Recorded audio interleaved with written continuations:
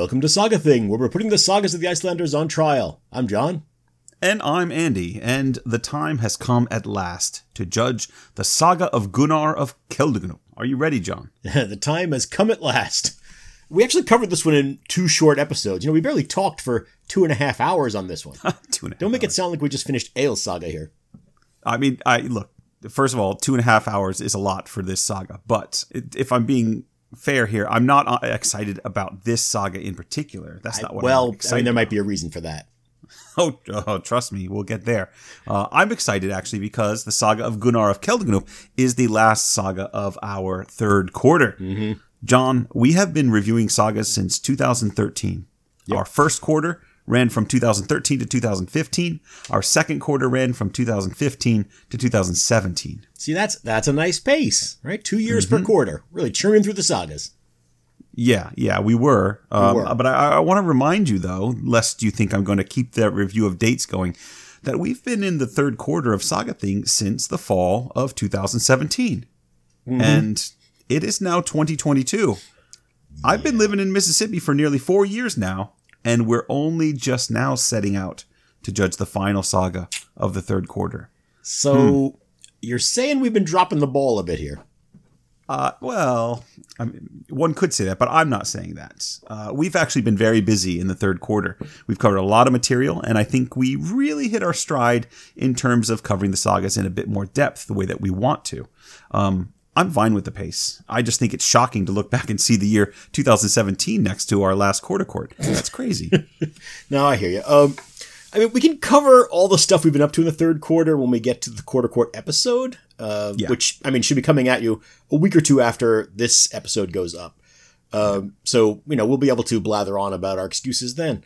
But speaking of which, how do you feel about starting up the old saga thing and calling the saga of Gunnar of Keldugno to account? Oh, I feel great about that. Excellent. Anyway, as always, we'll be judging the saga in the following categories: Best Bloodshed, Body Count, Nicknames, Notable Witticisms, Outlawry, Thingmen, and Final Ratings.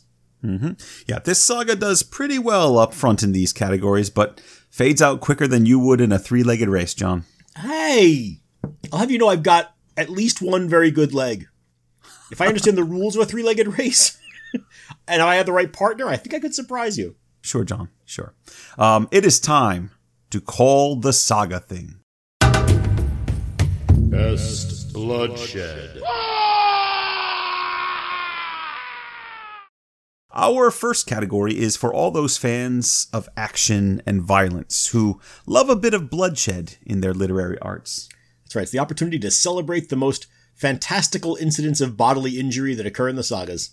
Exactly. And the saga of Gunnar the Fool of Keldugno, it may have been short, but it wasn't short on bloodshed. Yeah, but we've done our job, and we've done the difficult task of narrowing it down to just the best of the best. Yes. It's a dirty job, but someone's got to do it.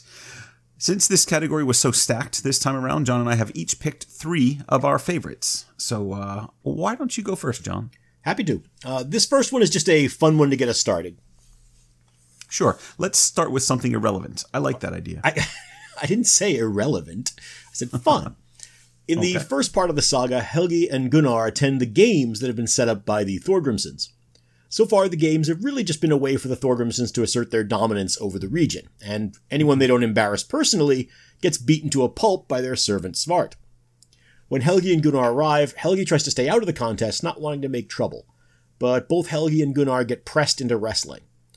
First, Helgi wrestles and defeats Jokul Thorgrimsson, which is the first time that Jokul has been bested in a contest of strength, and it's done very publicly. Then Gunnar goes in against Svart, and after they've been locked in their struggle for a few minutes, Gunnar asks, "So, would you say that you've been using your full strength right now?" And when Svart says, "Yes," Gunnar grunts, shifts his grip, and lifts and drops Svart on a bench so hard that it splinters Svart's spine. That is the end of Svart's involvement in the saga, and it's probably the first time we've seen someone knocked out of a saga with a WWF finishing move. That's you're showing your age there, John. It's the WWE. Also, because I don't think the Wildlife Fund is that interested in you'd be surprised. Finishing moves. You'd be surprised. No. They have a lot of irons in fire. I guess so. So, one quick question though: are we sure that's the end of Svart's story? Why? What have you heard? Well, there's some revisionism at work here somewhere. We actually got an email about this scene that can shed some light on the subject of Svart's spine. I know we were talking about it and had some questions. Yes, an email. It came to us from Stefan Bjornsson, who was reading the saga in Icelandic through the Snerpa website. Hey there, Stefan. Yes, so he writes to tell us two things. First, the Icelandic text for this scene should be translated as the spine got separated. So he concludes from this that Svart must have been dead and can therefore be added to the body count, which I quite like. Right. Well, I mean, dead or at least paralyzed, right? I mean, separated is definitely more permanent than splintered. Yeah, but there's more, you see. Stefan also mentioned that there's another version of the saga which makes it even more clear. In that version, instead of saying that Svart was carried off, it says they carried away the dead slave and carried on with the games. Well, that's pretty definitive. Yes. So what I want to know here is, can we add Svart to the body count? I know it's not the right category. I don't know. I mean, that sounds like it's edging dangerously close to manuscript studies.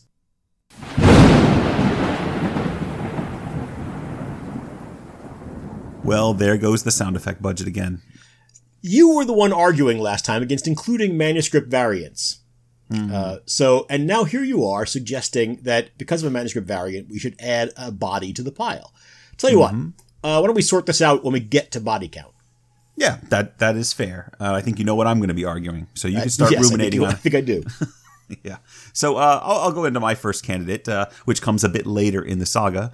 And there's no doubt whatsoever that this one results in the death of the victim, because I'm talking about Gunnar's encounter with Fala and Gala. So an encounter that didn't end well for Gala, as I recall. It did not at all, no. So Gunnar is approached by the troll sisters as he heads back to camp with the body of a seemingly intelligent bear that he'd killed moments before. Gala and Fala see him coming, and they approach him. And Gala insists that Gunnar hand over the bear. And when Gunnar refuses, the sisters leap forward to attack. Now, Gunnar steps to the side and cuts off Gala's outstretched arm, then follows that quickly with a nice slice at her neck. And as her head hits the icy ground, Fala immediately pulls back and begs for mercy. And we all know how that turned out. Little red wine, some cuddling by the fire, and then a little bow chicka wow wow. Is that the idea? Well, he had to meet the father first, but yes, right, sure, exactly. Sure. No. No. But that's more or less it. Gunnar's encounter with Gala. Yeah, it's a decent candidate, but I think we've seen a lot of decapitations in the sagas. What makes this one really stand out? I mean, is this where we are now, John? A troll woman gets her arm and head lopped off, and you yawn. What have we become? Look, I mean, that may have impressed back when we started the podcast, but, decapitations just don't hit like they used to. Okay, all right. Well, if you're looking for extreme bloodshed, maybe I can impress you with another one. Please do. I'm always up for being impressed. Well, I'll see what I can do. So shortly after his encounter with Fala and Gala, Gunnar's exploring a fjord near the glaciers where he and his men were camping, and then he discovers a group of trolls sitting by a fire outside a cave. I see. So you're going from a beheading to a massacre. Well, you weren't moved by Gala's death. I was guessing you want more blood. So here you go. Gunnar slaughters 3 troll children, beheading at least one of them, and then he hunts down the parents inside the cave. And he kills the father with a quick stab, but the mother doesn't go down so easily. She awakens as her partner falls out of bed and attacks Gunnar with a huge sword. She manages to wound him severely as they fight, and when Gunnar realizes that his axe isn't quite working, he tosses it aside and just grabs the troll woman with his bare hands. So the two wrestle for a time, and they knock everything over in the house. It's quite the chaotic scene. Right. Now, if this were Beowulf, which clearly this echoes, or at least corresponds to, if this were Beowulf, or if it were almost any other saga, Gunnar would at some point gain the upper hand and finish off the troll woman. That's right, but, John, this isn't any other saga. This is Gunnar's saga, and he doesn't gain the upper hand. In fact, he's losing badly enough that he actually calls out for help from Fala. And she comes from out of nowhere and starts hacking away at the troll woman with her short sword, Thrum. At this point, Gunnar is able to slip out from under his enemy, and it's only with Fala's help that Gunnar is able to finish the troll woman off. No, I mean, there's plenty of bloodshed there for sure. Yeah. I like that Gunnar not only gets injured, he's actually on the verge of losing, before he gets help from his quote-unquote troll girlfriend. Yes. That's a nice kind of detail, right? It is. It's a fun moment that subverts our expectations a bit, so credit to the author there. But for a number of reasons, Andy, because if you think about this is a moment also when other saga figures who find themselves in trouble with a troll might call on Saint Olaf or on God, right, to aid them. And there's another subversion there in that he calls on a troll to aid him. Yes, he certainly does. It's an interesting episode. I quite like that one, but that's enough for me. I just did 2 in a row. Let's say it's your turn. What's next?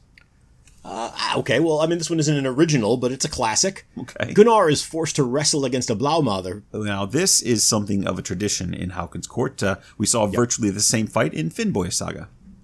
That's right. And on top of that, we're told in Gunnar's Saga that Hauken had used this particular Blaumather several times before to kill men in wrestling matches, presumably for the crime of being someone the Earl didn't like. Gunnar and the Blaumather shove each other around the ring for a while, with Gunnar clearly being outmatched in strength. Yeah, this is something of a theme for him. Yeah, I don't know how much shoving Gunnar's doing. His feet, he's moving his feet as fast as he can to avoid being thrown over backwards, but I guess he's being pushed in one direction. No, that's what he wants you to think, Andy. But he's got an ace in the hole. He knows what's going to happen. He's got a cunning plan, would you say? Well, not so much a plan as a move born of desperation. There you go. A cunning move born of desperation. Gunnar allows himself to be driven back to a large rock with a sharp edge, then leaps backward over the rock while driving his opponent's chest down onto the sharp edge. The Blaumather is, somewhat improbably, split open by the rock and dies. Split in half, right? It's pretty good. It's pretty good. Like you said, we've seen it before, but yeah. And point of interest here, speaking of seeing it before, in Finnboga Saga, we didn't even include the Blaumather's death in the best bloodshed category. Really? It wasn't even a candidate. I think we may have given it an honorable mention, but that saga had much more impressive moments of violence overall. Right? I mean, there's lots going on. That's like, go back and listen to the Judgment X section of that saga. There's incredible stuff happening in there. In this smaller and less packed saga, is Gunnar's execution of his wrestling opponent worthy of a win? I would say it's good, not great. For me, it's a bit too similar to the wrestling match in Finnboga Saga for my taste, but it's a good candidate all the same. How about this one? I've got one more, and if I'm being honest here, I think it's got a really good chance for the prize. Oh, do you now? Well, don't prejudice the judges or anything. Go ahead. Well, I mean, half of the judges already got a mind made up. So do you remember Svart? Do I remember Svart, the guy we talked about 3 minutes ago? Yes, I do. No. The guy whose spine was shattered. No. Or separated. Thank you, Stefan. Not Svart. Svart. You know. Oh, Svart. Yeah, of course. The second Svart. Right, the other Svart. Yes. So Svart the Viking is the one we're talking about. That's right. Okay, so Helgi and Gunnar battle the Viking brothers, Svart and Jokul. Indeed, that's the scene. So Gunnar makes the choice to fight them rather than hand over their ships. It's a reasonable choice, I suppose, once you're in that situation, but let's remember that he deliberately sailed into the cove where they were set up. He didn't have to interact with them at all. But once you're in that situation, it's a reasonable response to want to fight. Yeah, I mean, that's Gunnar for you. So Gunnar and Helgi handle themselves quite well. Gunnar takes on Jokul and Helgi battles Svart. Gunnar finishes off Jokul early on when Jokul's sword gets stuck in the mast beam, and he lands such a heavy blow on Jokul's shoulder that it severs his arm, cuts down his side, and through his hip, and it comes out on the inside of his thigh. When he realizes that he's missing both an arm and a leg, Jokul collapses and dies. Now, your argument is that he collapses because he realizes he's lost an arm and a leg? It's the shock of learning what's happened that gets him. I think it might happen at the same time as the gravity taking its effect. Anyway, so the action then quickly turns to Helgi, who is struggling against Svart.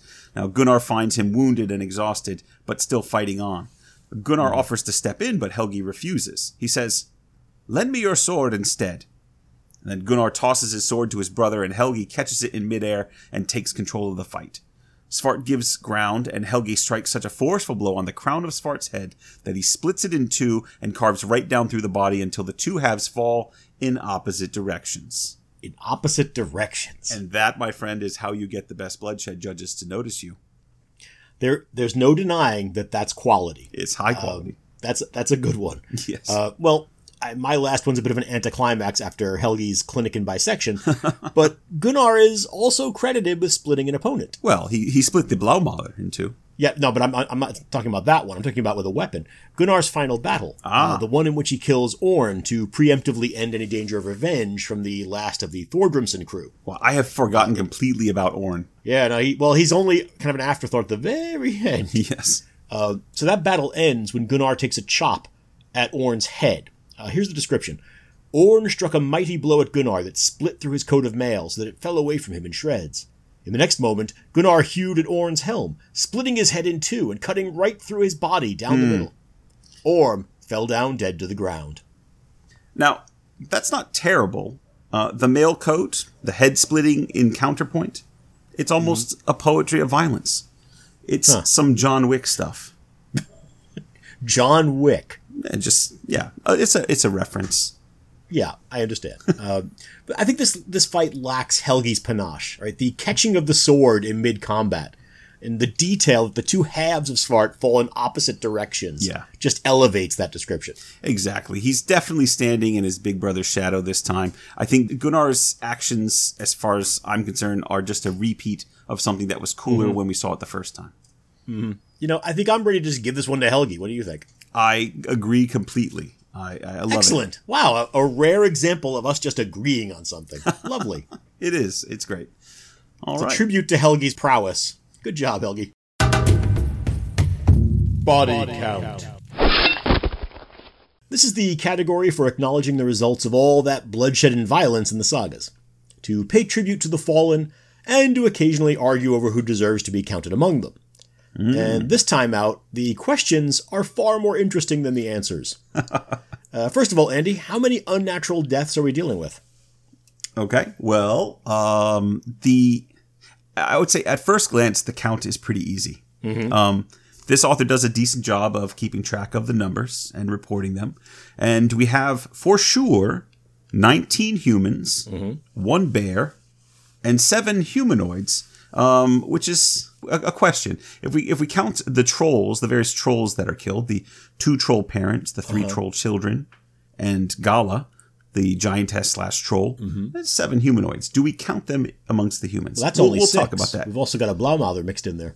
Oh, yes, and the Blaumaler. Very good, yes, and the Blaumaler. So we need to talk about whether we're going to include those. But before we get there, I think we also need to discuss Svart number 1 and his spine. I think there's a good case that there's corroborating evidence from another version of the saga that suggests, and also if you look at the Icelandic translation, if his spine is broken and separated and they carry him off, I think Svart's dead, buddy.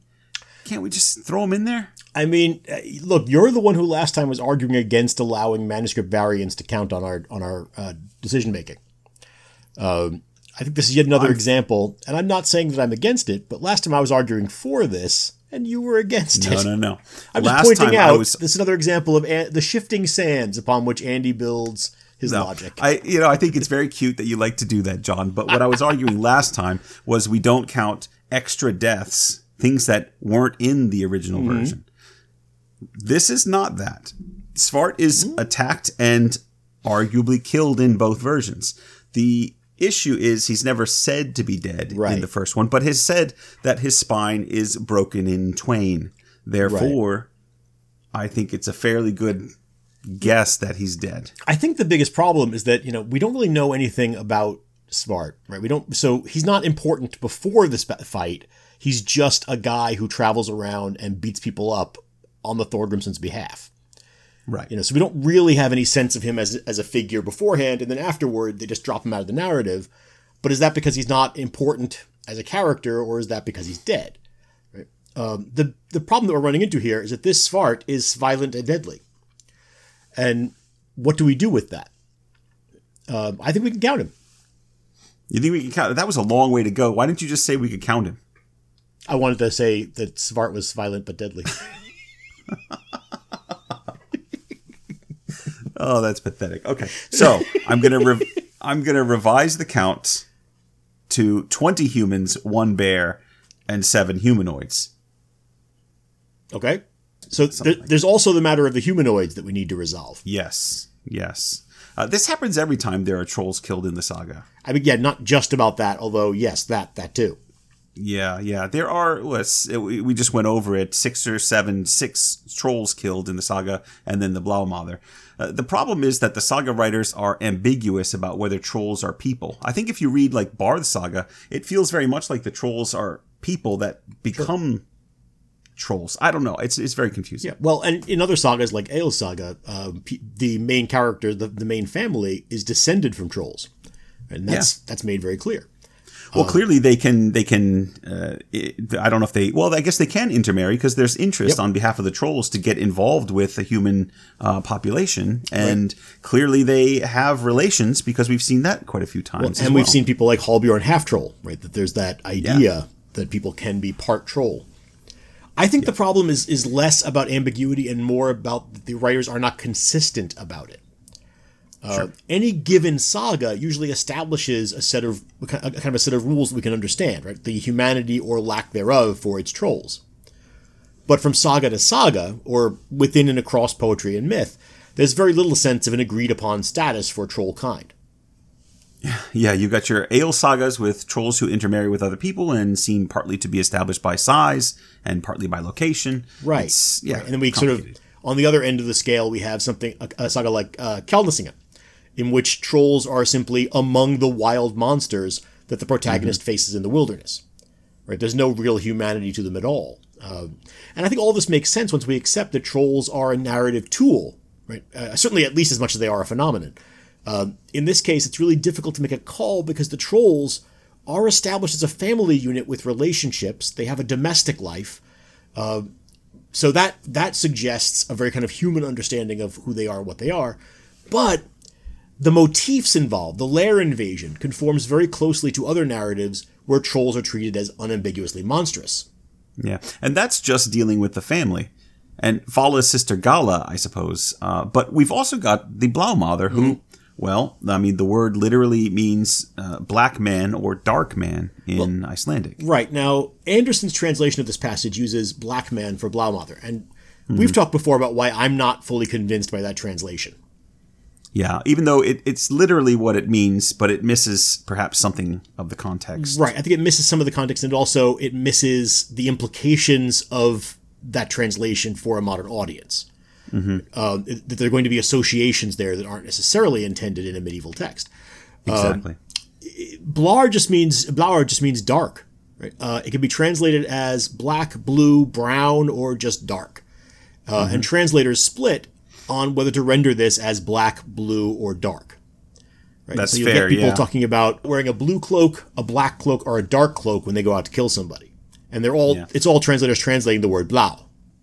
Yeah, sure. But either way, this might represent dark skin. And we've seen in Heimskringla, for example, where Snorri Sturluson describes the people of Africa using exactly this term. So, the fact that the language doesn't necessarily require a distinction among those darker colors means that there's a lack of differentiation possibly present in the sagas as well.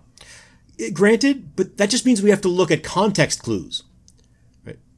In this case, we have Gunnar himself saying he doesn't mind a wrestling match as long as it's against a human. Yeah, I do like that line. And then when he shows up at the match and sees the Blaumather, he says explicitly that he doesn't want to wrestle a troll. Right? That's a quote. He uses the word troll to describe him. I mean, that's pretty definitive. Maybe, but I don't know. This saga is using a set of words to describe the humanoids. They're called Jotun and troll indiscriminately, which is quite common in the sagas, but it also suggests that the saga isn't being precise in its language. So calling the Blaumather a troll could be just another example of troll being used as a blanket term for a threatening humanoid thing that I don't understand. Maybe, but let me offer this as a counterpoint. Okay. When we covered the Thauter of Thorsten Bullsleg, Thorsten attacked a household of trolls in a scene that was very, very similar to Gunnar massacring the troll family in this saga. You remember this? Of course I remember, yeah. This is the story that included a troll woman who vomited into Thorsten's mouth and probably made him a shapeshifter. It's hard to forget that story. No matter how I try. Well, at the beginning of his attack on the hall, before the vomit, Thorsten finds a troll woman asleep in her bed. I happen to have it here because I thought it might be useful for this discussion. Okay. She was both tall and thick-bodied and totally troll-like. She was lying dressed in a silk shift that looked very much as if it were washed in human blood. Her countenance was coarse and black and blue in aspect. The ogress was sleeping and snored very loudly. It's interesting. It says black and blue, right? So what are the words the saga? I can guess at for the, it, but for what the are the colors words you that mean. the saga's using? So the colors that it's using are svart och blau. So in that case, svart is being used for black rather than for its other possible meaning of bane, which means that blau is being used for a contrasting color. And this is in the context of describing a troll. I think the idea is that her skin is dark but mottled. So that's an example of blau being used to describe a troll and being contrasted with the color black. Or it's being used as a kind of intensifier. In other words, her skin was black and dark. I'm not saying that blau can't be used to describe a troll. I'm just saying that it isn't necessarily a descriptor reserved for trolls. Certainly, except that in this specific case that we're discussing, the figure is explicitly called a troll. Yeah. Be honest with me. Do you really believe any of this, or are you just messing with me? If I'm being honest with you, it's so wide open and so hard to determine that I'm throwing my hands up. I really don't know, and I'm really interested in. We had talked about interviewing someone about this very subject who's more of an expert in the field of Blaumather studies and troll studies than either of us are. The problem is, you're heading off to Iceland. We're committed to getting through Laxdala Saga. When are we going to squeeze that in? That's where would I find somebody who's anything about the sagas in Iceland? No. It's not an issue of who and when can we talk to someone. It's an issue of when would we squeeze that in in the flow of the Laxdala episodes. Right. Well, we'll do what we can. So for right now, my vote is that we have 7 dead trolls in total. The Blaumather we can put in with the trolls for this saga. Okay. Now, whether we're going to count them as part of the body count is a different issue. I think in this saga they count because they are so humanoid. But I don't intend for that to be a precedent for other sagas. I do think that trolls are different in every saga. But if you feel strongly they shouldn't count, I want them to at least be separated out and listed as a different category of killings. Yeah. So, I think. What do you think? Traditionally, haven't we usually count trolls and humanoids, Blaumather and such, in our body count, don't we? I know we don't count animals. Consistent about that. Have we? I don't think we have. We're consistent about so little, Andy. It really speaks to the arbitrary and utterly pointless nature of these judgments, frankly. And so here are the shifting sands of Saga Thing. Yeah, well, okay. I agree with you. I think that they should count. Generally speaking, great. I think that they should count. Perhaps in another episode long ago, I said something completely different. I don't remember at this point. But what I do think at this point is it'd be nice to have a few more bodies. So let's go ahead. You're just trying to pad out your numbers. No, that's not the only reason. But we're going to go ahead and say we have a body count of 27. Although we can put an asterisk and one next bear to it if you want to. And one bear. 27 humanoid people, things, and one bear. Great. Are we ready to plunge into nicknames? Are we done? No. I think we do need to discuss the bear. The bear seemed to be sentient. Should we count him too? Well, he is a bear. Andy. I'm just kidding. No, we can't jump onto nicknames yet because we have to do the BCDM. Right. The BCDM, our body count density measurement. Yes. Given that this is a relatively small body count, even with the addition of the trolls, I can't imagine the BCDM is going to be especially high, even though this isn't a terribly long saga. I'm guessing this is going to be kind of a middle of the pack thing. Yeah, very much so, yeah. It's so we had a Hrafnkel measurement of 0.8, and a rather flexible body count of 27, which leads us to a BCDM of 33.75, which is very, okay. Yeah. And just out of curiosity, I'm calculating the if we didn't count the trolls, it would have been a body count or a BCDM of 25. So there's very little movement in the number there. So either way, it's a middle of the pack. It's not really breaking any records. So we can move on with a whimper, not a bang. Nicknames. Well, John, here we are in the nickname section of our judgments. This is where we review the saga's best nicknames and explore their meanings and implications. At least that's what we normally do when we have a saga with nicknames in it. Because outside of Gunnar, the Fool of Keldugnup, were there any other nicknames in this saga? Well, the short answer is no. But the long answer is no. Well, I think we know who's getting the prize, at least. Not going to be much of a conversation here. Let's move on to notable witticisms. No. I did look around a bit. Before I get to Gunnar, I just want to acknowledge Fala and Gala. Gala and Fala aren't nicknames, right? These are their real names as far as we know.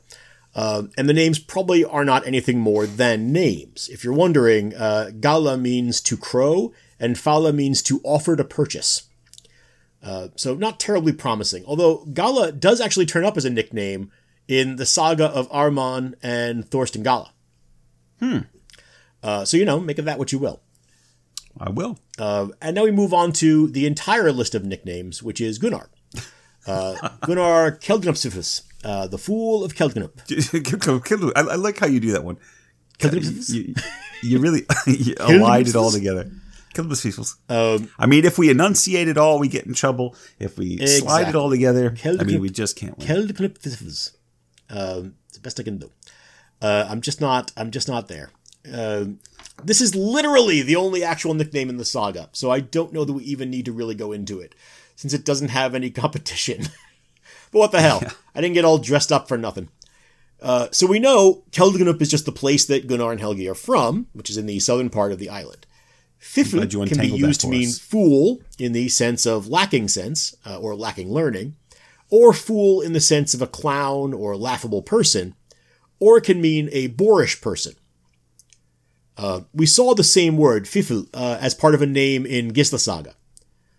When we learned about Helgi Ingjaldsson, the mistreated man who is widely called Ingjald's Fool, Ingjald's Fifl. Yes. Helgi was treated like an animal by his parents for his mental impairments, and the Fifl was obviously and cruelly intended as an assessment of his mental capabilities.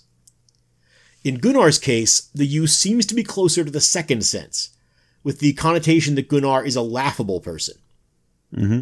And that's honestly about as far as I can drag out this category. So what do you say? I was just wondering. I thought he's getting revved up. This could go on for a bit. You know what? I can rev all I want, but I got no gas. All right. Well, let's think about this one. So if I remember, we have Gunnar, the Fool of Keldugnup. Yep. And, Gunnar, I got to say this. Sometimes it's an honor just to be nominated.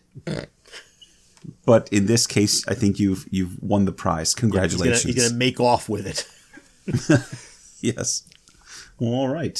Excellent. Congratulations, Gunnar, I guess. Notable witticisms. Hey, it's notable witticism time. This is our chance to sing the praises of the saga writer and celebrate the often understated wit of the sagas. And this is, honestly, another category where Gunnar's saga is not showing itself to best advantage, I'm afraid. There's a bit of dry wit on occasion, but not much in the way of clever repartee or pithy sayings. We're going to have to dredge through this saga to find a few fairly small bits of compositional gold, I'm afraid. Andy, what'd you dredge up? Well, I've got 2 for this category, but I want it on record that I was forced to select 2 by my partner here, because I found this saga to be about as witty as a dish rag. It's not that I didn't enjoy aspects of this saga, John. It's just it doesn't set up and execute the kind of sharp wit and humor that we see in other sagas. It's just not great. Tell us how you really feel. Also, what's so singularly unamusing about dish rags? Well, I don't tell this to just anyone, but a dish rag framed me for murder once. Okay. And I did tell you how I feel. And if you remember, I argued that we should consider skipping the notable witticism category for this saga rather than tainting the pool of winners for this quarter with a substandard entry from Gunnar's saga. But no, you had to insist, and we proceed. So here we go. And so here we are, and you're still complaining. You mentioned you had 2 candidates. Do you mind sharing one of those with us? Maybe moving the category along? Wow. Okay. Yes. Well, here you go. But remember, you asked for it. So, early on in the saga, a ship full of goods arrives in Iceland, captained by a man called Barth. Now, Thorgrim, the bully chieftain of the region, rides down to meet with Barth and set the prices for all the goods, as bully chieftains are wont to do. Yeah, we've seen that in quite a few sagas. One of the leading men of the district, especially a bully chieftain, a bully gothi, will greet incoming trade vessels and try to manipulate prices to their own advantage. Yeah, and they always get grumpy when rebuffed by the captain, which is exactly what happened here with Captain Barth and Thorgrim. Doesn't Thorgrim throw a fit? Right, he forbids anyone from buying anything from Barth and his crew or even hosting them. Yeah, that's right, yeah. And then he stomps off back to his farm, grumbling the whole way. Quite a bit of time passes that summer without anyone heading down to the shore to trade with Barth. Right, which, of course, has to be frustrating for Barth. I mean, he sailed all this way with a ship full of goods, and now Thorgrim has basically locked him out of the market. Yeah. Well, Helgi notices this and decides to invite Barth to come stay with him at his father Thorbjorn's place. Now, naturally, Thorbjorn is angry because he's a savvy individual and he knows how this district works. He says, "Haven't you heard what Thorgrim has ordered?" But Helgi just shrugs it off and heads down to the shore and invites Barth to ride home with him. And when they arrive, Thorbjorn is shocked to see Barth there. And he warns that many people will suffer hostility because of Helgi's actions. Helgi just shrugs and responds, "You can't provide for everything." And Thorbjorn was right, by the way. This sets up the final conflict between Helgi and Gunnar and Thorgrim's sons, Jokul and Grim. But tell me, Andy, you've been setting up this noble witticism for a while now. What's the witticism that you want to recommend for judgment? Now, don't you play games with me, Dr. Sexton. You know damn well that it was Helgi's casually delivered, "You can't provide for everything." That was it? That was it. Huh. Yes, that was it. Don't make me rehash my earlier complaint. You made me pick two. That's one of them. Now go on with your first candidate. I'm sure you've got something better. Andy, a reasonably well-timed breaking of wind would land better than your first candidate. Well, by all means, break yours as reasonably well as you can, and I'll vote for it. Nah, I think I'll just go ahead with my first candidate. All right. Okay. This is also from early in the saga, and is also from a conversation of Helgi's. This one is after Helgi and Gunnar have gone to the Thorgrimsons' games and embarrassed them publicly. They end up lying low in a cave on the edge of the property that belongs to Thorgir, a family friend. But when Thorgir hears that the boys' enemies know where they are, he rides out to them and tells them that the Thorgrimsons are coming. Gunnar responds, "Let's attack them," which both Helgi and Thorgir ignore. Now, Gunnar is still thought of as a coal-biter at this point, and not necessarily a clever one. Right, which is part of why Thorgir just continues talking to Helgi. Basically, the adults are talking, right? He's pointing out that the Thorgrimsons are coming with an overwhelming advantage of numbers. Helgi, who doesn't see any way out, says, "Well, many a man will bleed from the nose before we brothers are caught." Yeah, well, as we said at the time, not scintillating, but good. But you sent me a listener comment about this line. Oh, yes. Jon Paul, he often writes in with some really useful information. But this time he wrote in to tell us, although it sounds relatively mild, the phrase snutarauðu, give someone a bloody nose, is actually a standard tough guy threat, at least in modern Icelandic. It's akin to rearrange his face or knock his teeth in. Oh. So he says it's actually rather quippy and deserves thanks, some Jon. attention. That was great. There actually used to be a phrase like that in English as well. Right? It's not used much anymore, but it might be familiar to some of you. Someone who was blocked from getting something he was after was said to have got his nose pushed in. Yeah, so what Helgi is actually saying there is something like, many men will get their faces pushed in, or many men will get their faces rearranged if they mess with us. It's not bad. Yeah, that's really a good one, actually, especially once you understand the full implication of the statement. So thanks, Jon Paul, for the helpful comment. So what's your next one? And please tell me it's better than your first one. It is, I promise. Any shorter? Well, let me see. Well, it starts like this. In the beginning, there was a yawning void called Ginnungagap. No. That's not part of the story. You've gone back too far. Well, but contextually, I think it's pretty important. So just let me connect the dots. So there was this big astral cow, and it liked to lick the salty... Skip to the end. Have you the wing? Really? You want to do this whole bit? I can run us through the rest of that scene if you really want to. No need. Here comes my Wesley now. Your Wesley is dead. I killed him myself. Then why is there fear in your eyes? And do you, Princess Bawakwa? I'm going to stop us right there. There's really no logical place to stop doing Princess Bride recitation once you get going, so we're just going to stop. Anyways, look, if you say skip to the end, this is what happens. Where was I? You had just finished the story of creation, and we're about to begin the Age of Man. I think you'd gotten to the part in the story where Gunnar or Helgi Thorbjarnarson were about to say something vaguely amusing. I'd gotten that far. Well, I don't recall that. I'm hoping you are rounding that corner. All right. Well, thank you. I guess I got through all of creation. All right. Well, as I was saying, trouble starts again right after Gunnar and Helgi take on Captain Barth. So you're picking up exactly where you left off with your first one. Well, that's exactly where my real candidate comes from, so yes. Now, one day, Gunnar decides to ride out and look after his horses.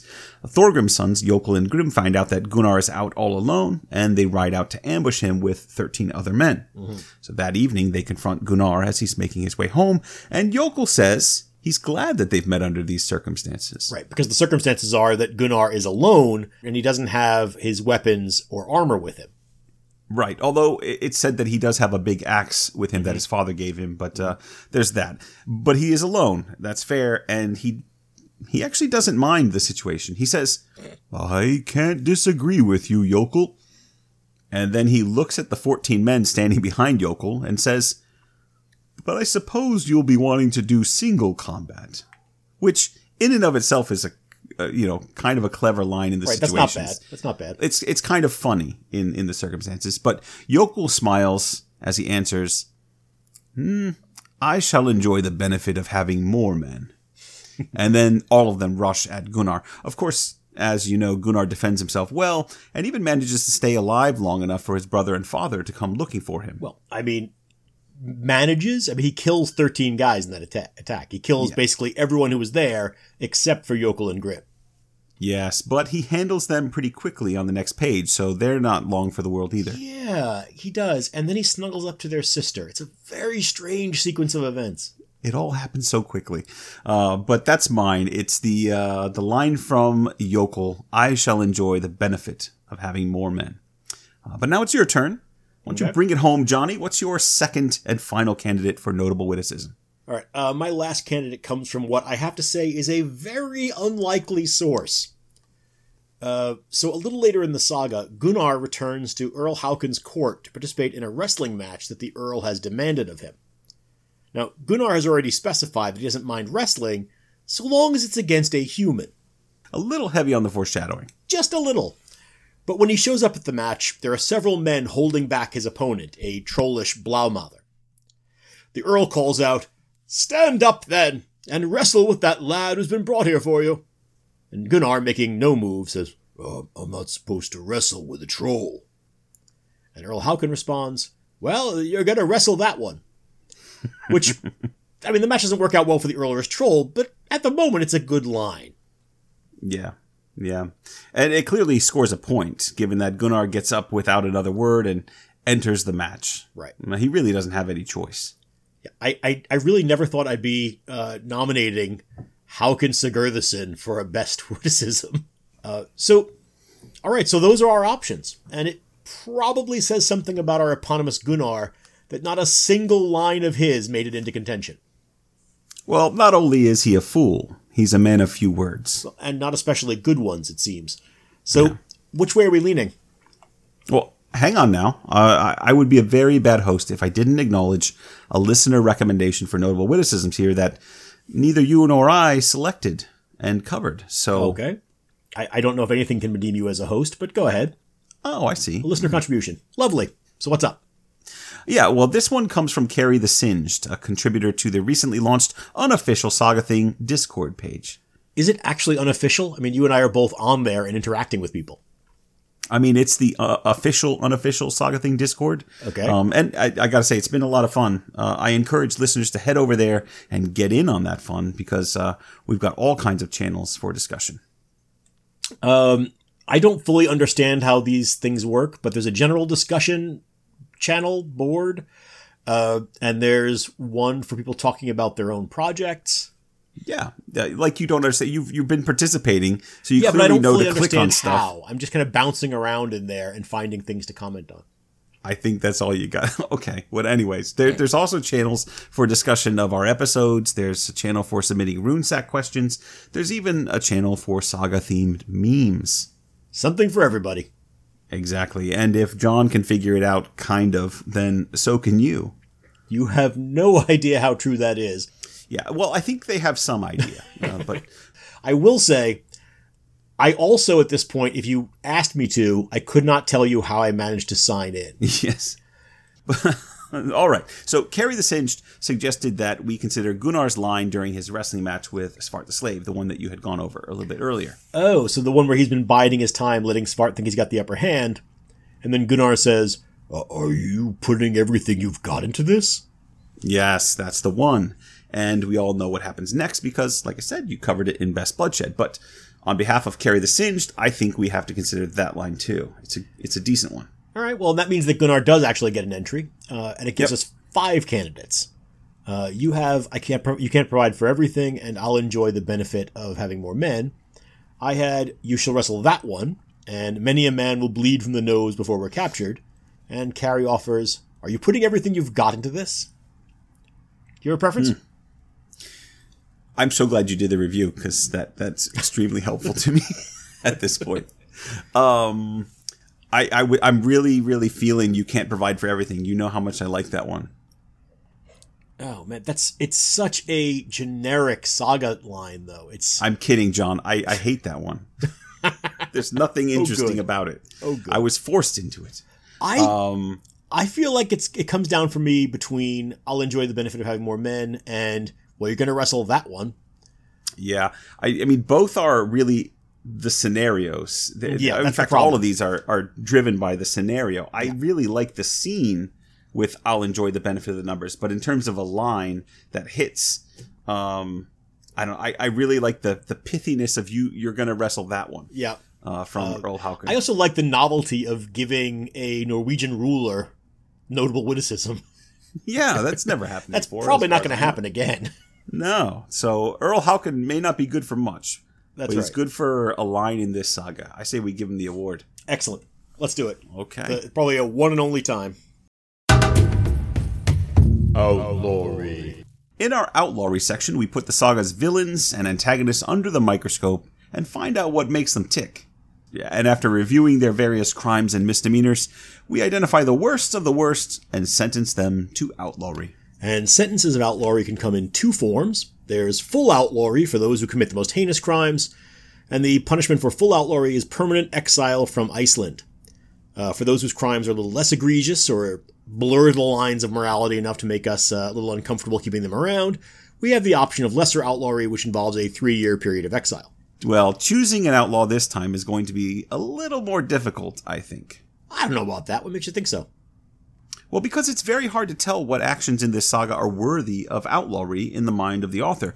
Remember, we talked about it in the summary episodes, but this is one of those sagas that seems to set aside the rules of the real world and the medieval Icelandic fascination with legal proceedings. Yeah, the world of Gunnar and Helgi exists outside the typical structures and expectations that we usually expect to see in the world of the sagas. I think we said a few times, both in the podcast and in conversation while we were prepping for it, that the legal world is almost entirely absent in Gunnar's saga. Yeah, to the point that no one seems to face any consequences for their actions. And while that would usually be an observation that could launch me into a commentary on the legal and political context within which the saga was written, I can't even do that here. Yep. Because the saga doesn't fit into any particular time and place in my mind. Almost as if it's written to be timeless, like a folktale. Yeah, I think that's probably fair and probably does have some explanatory power when it comes to this saga. But I think we're treading into final ratings territory here. Let's go ahead and wrap up Outlawry and then Thingmen, and then we can wax poetic about the saga or tear it down, whatever we choose. Fine, yes. Although I don't know if I'll have much else to say when the time comes. I have zero doubt you'll manage to go on a bit, even if you have nothing to say. Oh, we're good at that, aren't we? Did I say we? Oh. But yes, we're the best at it. Really? Okay. Oh, well, so I'm going to tell you what I'm thinking. Uh-huh. Even from the very first chapter of this saga, and I told you about this when we were prepping, I had Thorgrim the Gothi listed as a top candidate for outlawry and his sons. Yeah, but why? He's barely in the story. I know, but my saga training told me, as I read, that he'd be a problem right off the bat. So I listed him and his sons, Yokel and Grim, before I even knew what they might do, because the saga told me to. Uh-huh, it did, but you prejudged them, and then he wasn't in the saga. Oh, well, you're stretching things a little bit there, but go ahead. Let me read the opening passage of the saga to you. It says, "There was a man named Thorgrim who lived at a place now called Horgsland. He was married and had 2 sons, one called Grim, the other Yokel.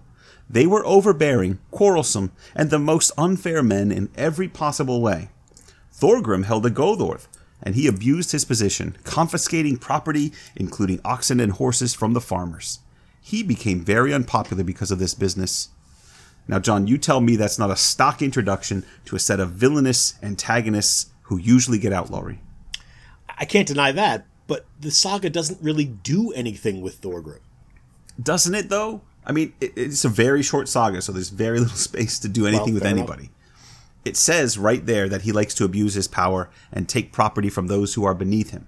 Later on, we see him trying to force his will on Captain Barth, further disrupting the business in the district. Oh boy. And because he's so grumpy and controlling, he's got the whole district walking on eggshells and doing whatever they can to feed into his megalomania and keep him happy. We see that with Thorbjorn when he's upset when Barth shows up. I'm going to say that you're stretching, you're reaching. Stretching? You're reaching? You're reading things into the saga in a way that you often criticize me for doing. But fair enough. He's a bad Gothi. Bad Gothi. No donut. Okay. Does he really do enough outside the law to warrant outlawry? Well, that is an interesting question. Isn't the problem with corrupt officials like Thorgrim that they sit in privileged positions that make them almost untouchable by the law? Well, John, I, for one, am not interested in supporting a system like that. You say you want a revolution. Oh, yeah. Yeah. But you see my point, right? Yeah, I do. And, John, if you're not happy with Thorgrim, what about his sons? Yokel and Grim are guilty of throwing their weight around just as much as their father. And we actually see them in action, to answer your complaint about Thorgrim. After Svart, a slave who's been killing people in friendly wrestling matches, gets bested by Gunnar, they obsess over him and force both Helgi and Gunnar into exile. They hide in a nearby cave while these 2 sons of Thorgrim run around searching people's properties, disrupting the peace in their hunt for the boys who simply humiliated them in front of the district. The very district that they bully. It's not a good look. Making matters worse, they take 13 men with them to ambush Gunnar while he's all alone. Never mind the fact that they lose that encounter. They're petty, they're sneaky, and they're dishonorable. If you don't want to cut the power off at the head by outlawing Thorgrim, then at least consider outlawing his sons Yokel and Grim. Because, John, we need to break the cycle of corruption. I rest my case. We all want to save the world. Here. I second everything you're saying. I do think there are other people to consider, though. There are more villains in sagas and Earth that are dreamt of in your analysis. We've got killers, bullies, corruption, would-be assassins, and at least one guy who massacres an entire family. Let's start with one of the minor candidates. Hraven and Thorsten Grisesen, who are essentially background characters who eventually become fodder for Gunnar's The axe. Grisesens, really? Hey, I'm trying to be thorough. I tell you the truth, I'm not sure I can make a tremendous argument for them being the worst people in this saga, but I can say that their worst offense is that they're bad people who are lame at it. They're introduced as nasty brutes, but as far as I can tell, these 2 are content to play match in 3D to the Thorgrimsons' Biff Tannen. They're just jerks who provide the sycophantic laughter that props the bullies up. Okay. I honestly don't know whether you legitimately wanted to bring these guys up as candidates or whether you just wanted to shove a Back to the Future reference into this episode because we already did Princess Bride. It's a delightful synergy. Is that it? Well, I mean, that's it for malevolent Beavis and Butthead Grisesen, yes. But there's another guy in the Thorgrimsson gang who might be a better choice. You know, if we're actually interested in applying the law that this saga doesn't seem to care about, Svart, the foreman who hangs out with the brothers, is a brutal man who deliberately hurts and even kills people in wrestling matches for fun. In fact, before Helgi shows up at the Winter Games, Svart is said to have maimed and killed several people. Now, Gunnar and Helgi put a stop to the games, and Gunnar shatters Svart's coccyx with an atomic drop, but the fact is that he's guilty of multiple killings in Iceland. We gotta consider him seriously, Well, I mean, I mentioned Svart earlier, but he's really a subset of the Thorgrimsons, isn't he? I mean, he's a tool of their oppression. He's under the direction of Jokul and Grim. If he's doing bad things, they're ultimately the ones who should answer for it, in my opinion. All right, maybe so. I'm not sure I agree with that logic, but we'll see. But before we make a decision, we've got to put one more name forward. Here it comes, people. Gunnar Thorbjarnarson is a definite candidate for outlawry. Are you going to bother with this? You really going to go through the motions? Oh, I know you don't agree. And I realize that since I'm picking first in this saga, I may be shooting myself in the foot a bit here. But there are some real reasons to consider this guy. He does, in fact, kill a total of 16 men in Iceland without ever paying a legal price for it. Yes, but they were all bad. Okay. But among those corpses are his own girlfriend's brothers.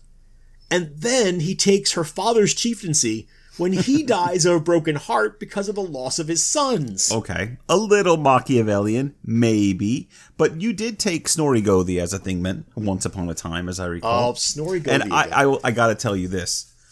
There's no way that Gunnar's planned all of this out. All those people that he killed are people that attacked him and put him in a bad situation. He can argue self-defense. But I'm still not finished. He also goes off to Norway and murders an entire troll family in their home, including the murder by ambush of 3 children.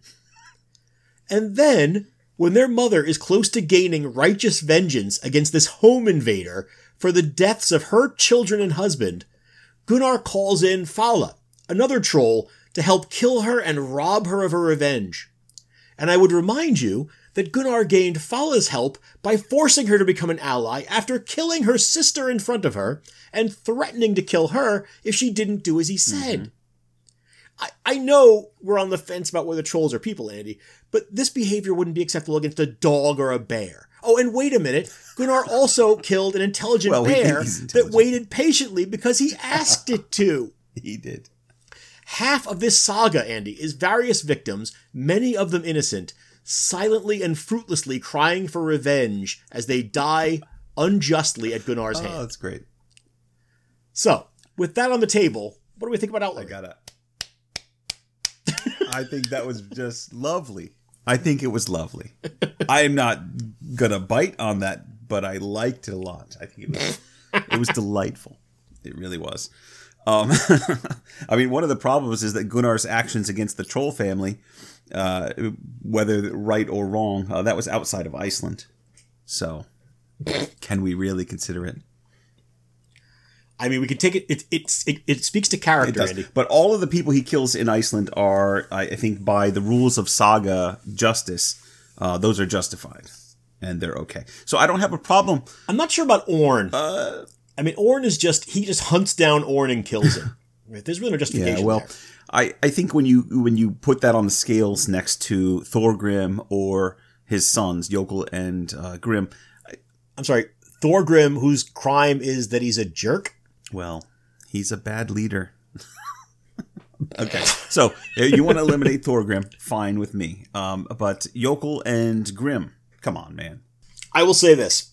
I think Gunnar is as bad as the two of them put together. No, I don't think he is. So the question is, are you suggesting that their crime of, being jerk juniors and ambushing Gunnar is more significant than everything he does to his own wife's family in a culture, remember, that regards marriage as being a closely knit contract between the two families? This is a man who has no brothers-in-law because he's murdered them. Well, that happened before. He doesn't have a father-in-law because his father-in-law died of a broken heart because of his actions, Andy. I hear you, but I think you're wrong because the circumstances it's justifiable, man. There's no argument here that Gunnar should be outlawed for defending himself against these two guys that had it out to kill Gunnar and Helgi. No, I can't hear that. Come on. I will say this. I do not believe that anything Yokel and Grimm do is more impressive than what Gunnar does.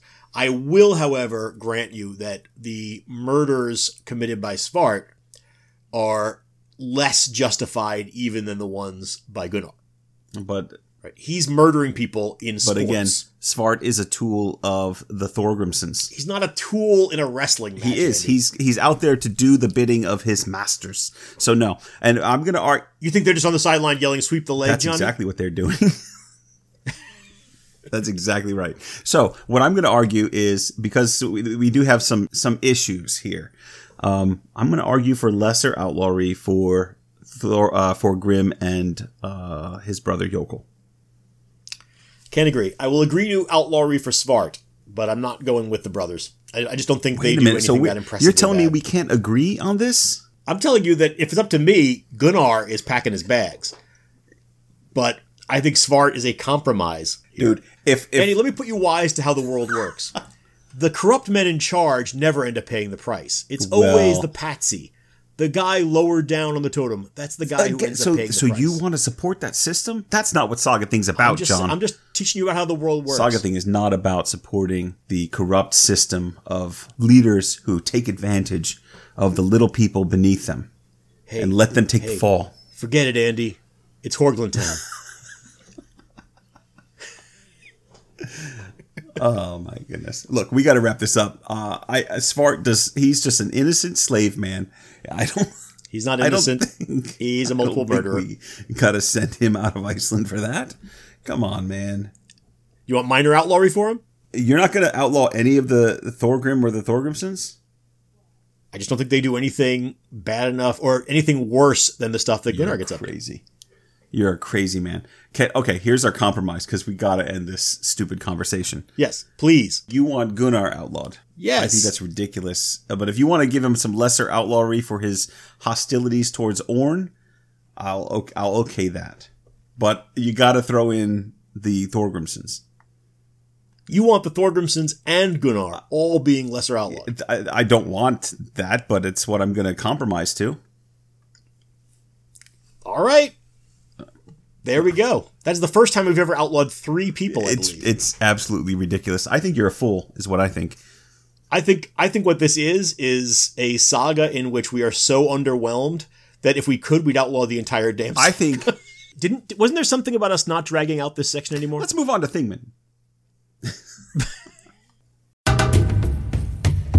Thingman. Well, now that we've got that nasty business of outlawry behind us, and all the arguing and the discord, we can gather around and finally raise a glass to the saga's finer characters. This one's for the heroes, the protagonists, and those who represent themselves well in the saga. And I chose first last time in the saga of the Sworn Brothers, bringing in the excellent Thormod the Poet into my mead hall. And that means you're up first this time, John. You get first pick. Which characters struck your fancy? And who's going to be drinking with you and your merry band of misfits tonight? Misfits. All right. I think I may have tipped my hand a bit in the last section. Did you? Yeah. I know going first often means picking or passing judgment on the saga's main protagonist.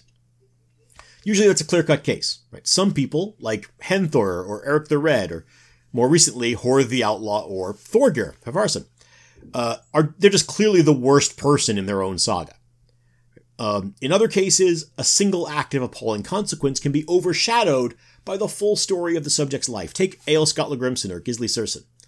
Or they can be protected from outlawry by a worse villain in their saga, as was the case for Grettir Asmundarson or Cormac Ogmundson. For me, none of those mitigating factors apply here. Gunnar is/was a pretty irredeemable guy in my eyes. His Machiavellian rise to power by marrying the sole surviving heir of a family he'd personally decimated was bad enough. His underhanded use of Thala's loyalty after gaining it through threats and the slaying of her sister, and then the murder of the innocent troll children as well, all of it put him out of mind for me. Even if we hadn't outlawed him, I still would not have nothing to do with the man. Fortunately, the saga provides us with not one but two scions of the House of Keldgnup. Helgi, the older and better brother, is a strong-minded and strong-willed man throughout. In the first half of the saga, he takes center stage, not seeking violence, but not shying away from it when it is needed. In the second half, he provides us with one of the finest bloodshed moments we've seen in quite a few sagas. Throughout, he's a man of moral fiber, protective of his brother and shrewd when judging their situations. At the saga's end, he marries well and takes up the role of Lord of Keldgnup, while his younger brother gloats over his ill-gotten gains. And Andy, he's a snappy dresser. Yes. I welcome the better son of Thorbjorn into my ranks, and will seek to have this saga renamed in his honor. Helgi Thorbjarnarson, welcome to my hall. Well. Helgi's a good guy, I have to say.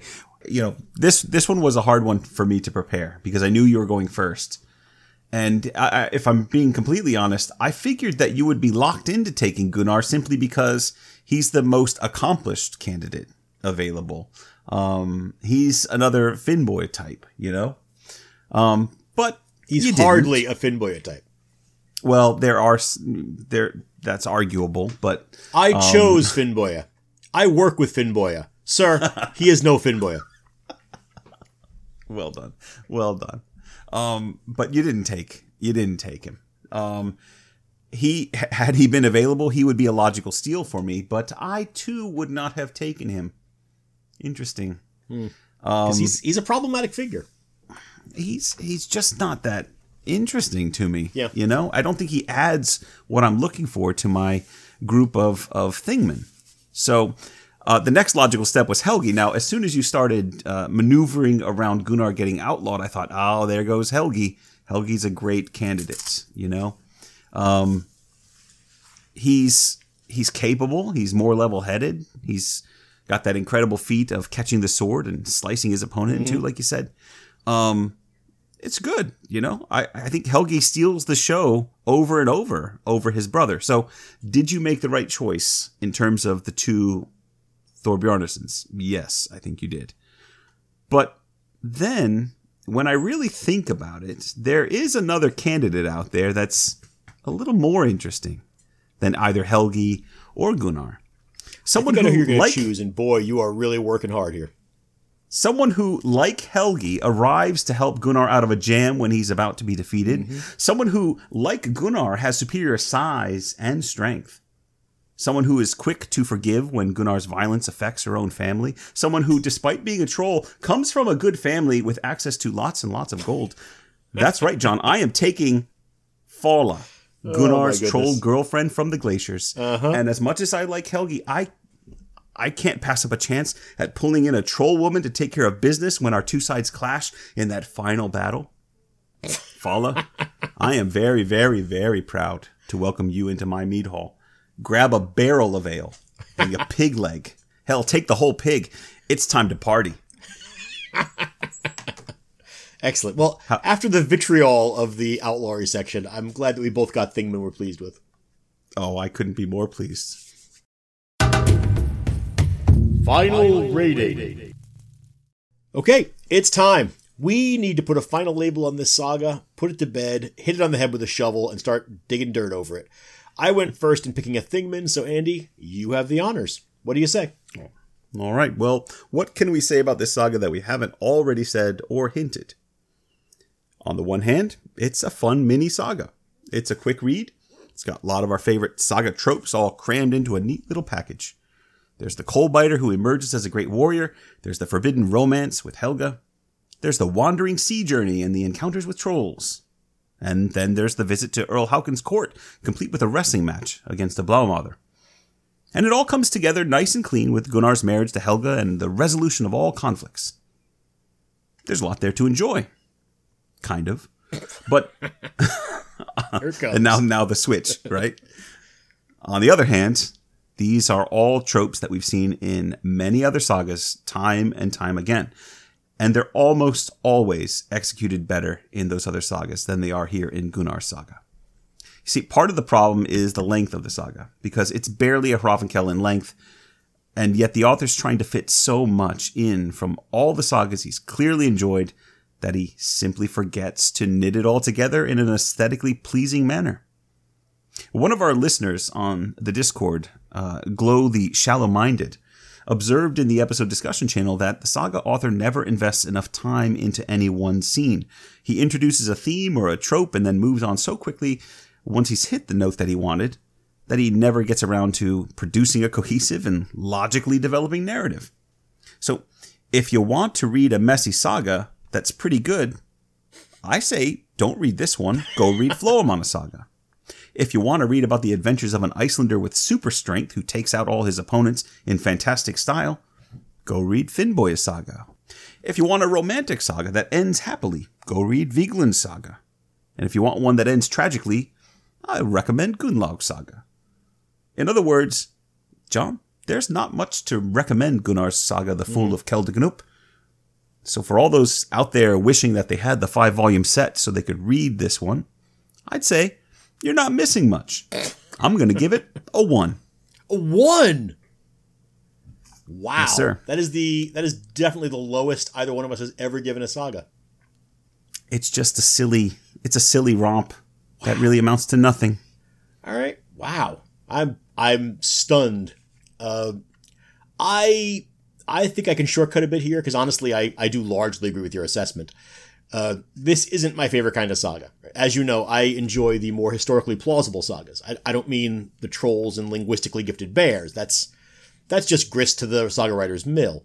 I'm talking about the nebulous and insubstantial quality of the world this saga inhabits. You said at one point this evening that you don't know when or where this saga is supposed to be, and you think that's a deliberate quality of the saga, right? That it's almost fairy tale-like, and I agree with that.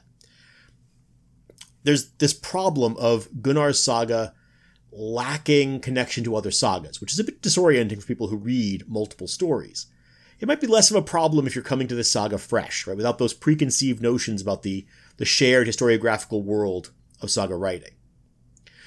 But the larger problem for me is the complete disregard of a legal world, or really any world in which consequences exist. It essentially removes the difference that make the sagas so much more than just another epic. The legal consequences and the social consequences of violence are what set the sagas apart from texts that merely celebrate violence.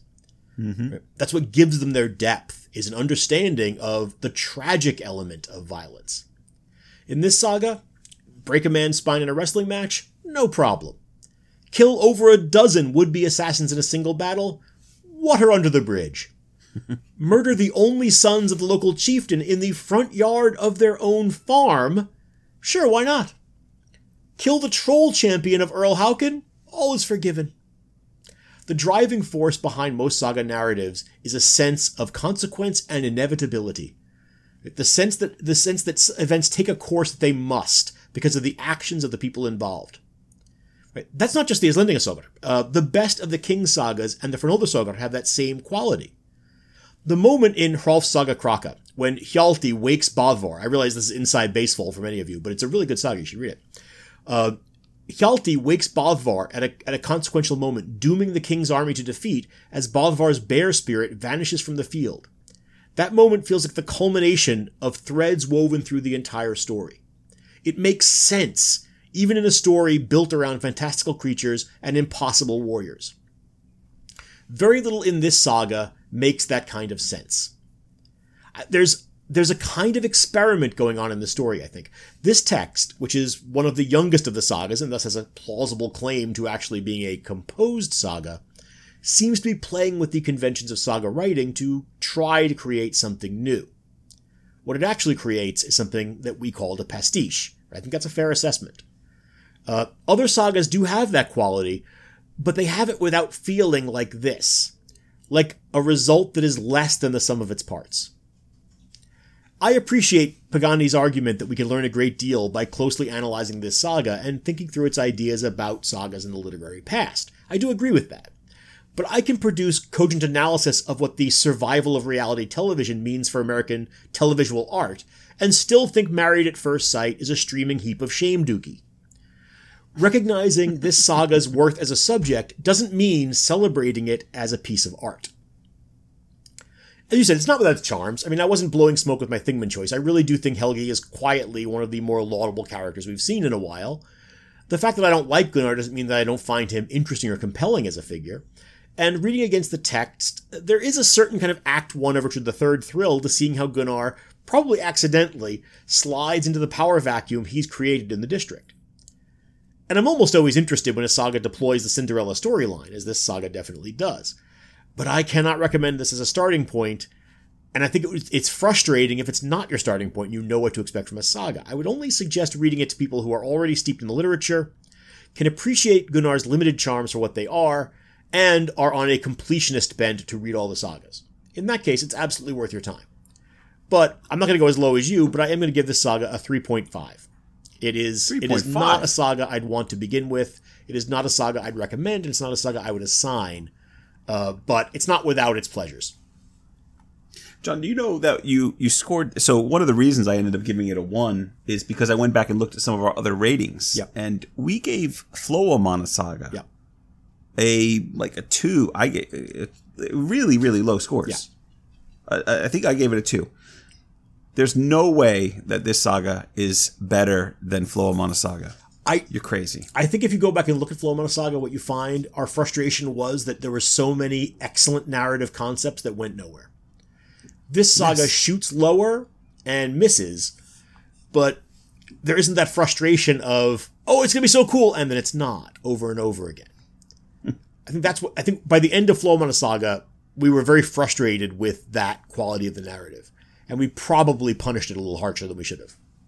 Yeah, I think so. I really think we did. Because I would have scored this a little higher if our other scores were a little higher. I try not to think about what I've scored in the past. I'm a man of the present and the future, Andy. Well, I think that's fair. But if I'm thinking about all the sagas that we've read, and to me, at the very bottom of that are things like Flow Monosaga or Thorstein the White.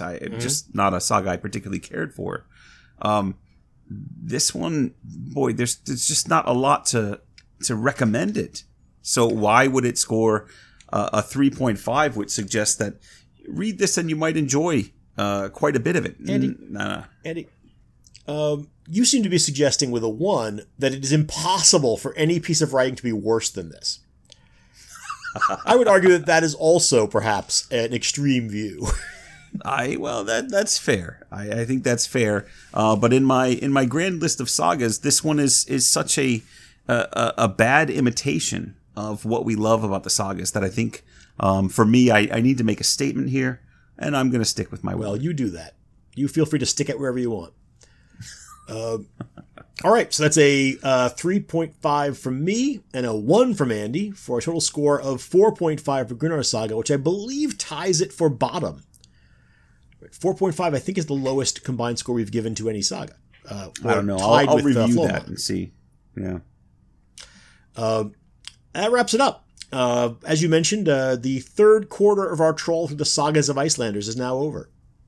That's right. Yes. 8.5 years in and going strong. It was supposed to be like a 2-year project. Oh, come on. You wouldn't have it any other way. Let me try it the other way and I'll let you know. Okay. So we'll be recording the third quarter court in a week or so. And I'm going to say here for the record that I'm hoping that Andy and I will both be mature and will make our cases with respect for one another as scholars and friends. Mm-hmm. Anyway, most of the voting is actually going to be done by you folks. We will posit, we choose 5 candidates out of the 10 sagas? And then put up polls people to vote on. Andy, where will those polls be happening? That is how we do it. Well, given that we haven't done one in 5 years, I'm going to have to revisit the technology options and see what's available. But they're typically housed on our website, sagathingpodcast.wordpress.com, and then distributed through our social media. So go ahead and follow us on Twitter, where we are Sagathing Pod, or Facebook and Instagram, where Sagathing Podcast, or follow the invite that we put on those places for our Discord. You'll know what to vote for when it's time. I'll have it figured out by the time we record the Quarter Court review episode, and I'll include the info then. Yeah. And in the meantime, word on the street is that we'll be posting the long-delayed saga brief on drinking in the world of the sagas. Yeah. Probably as something to enjoy while we await the results of the polls. Yep. And then after that, we'll be off and running on Lockstella Saga, which I've already been doing a bit of reading for, and speaking of things that have changed, the scholarship on Lockstella is very different from what it was last time I looked. Which was, I assume, in grad school? Yeah, probably 16 or 18 years ago, right? I mean, a long time. Wow. Well, the clock is ticking. Uh-huh. In the meantime, thanks as always for taking this trip along with us. Gunnar's Saga was a strange, less than satisfying one, but I'm sure we've got stranger things still to come. It's not a threat, it's a promise. Yes, we'll be back soon, everyone. Until then, thanks for listening. Bye for now.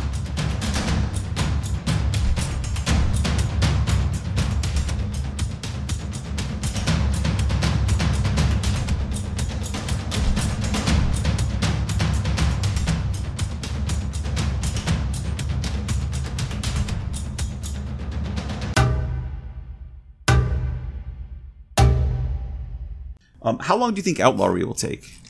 A while, because we're probably going to argue. Yeah, okay.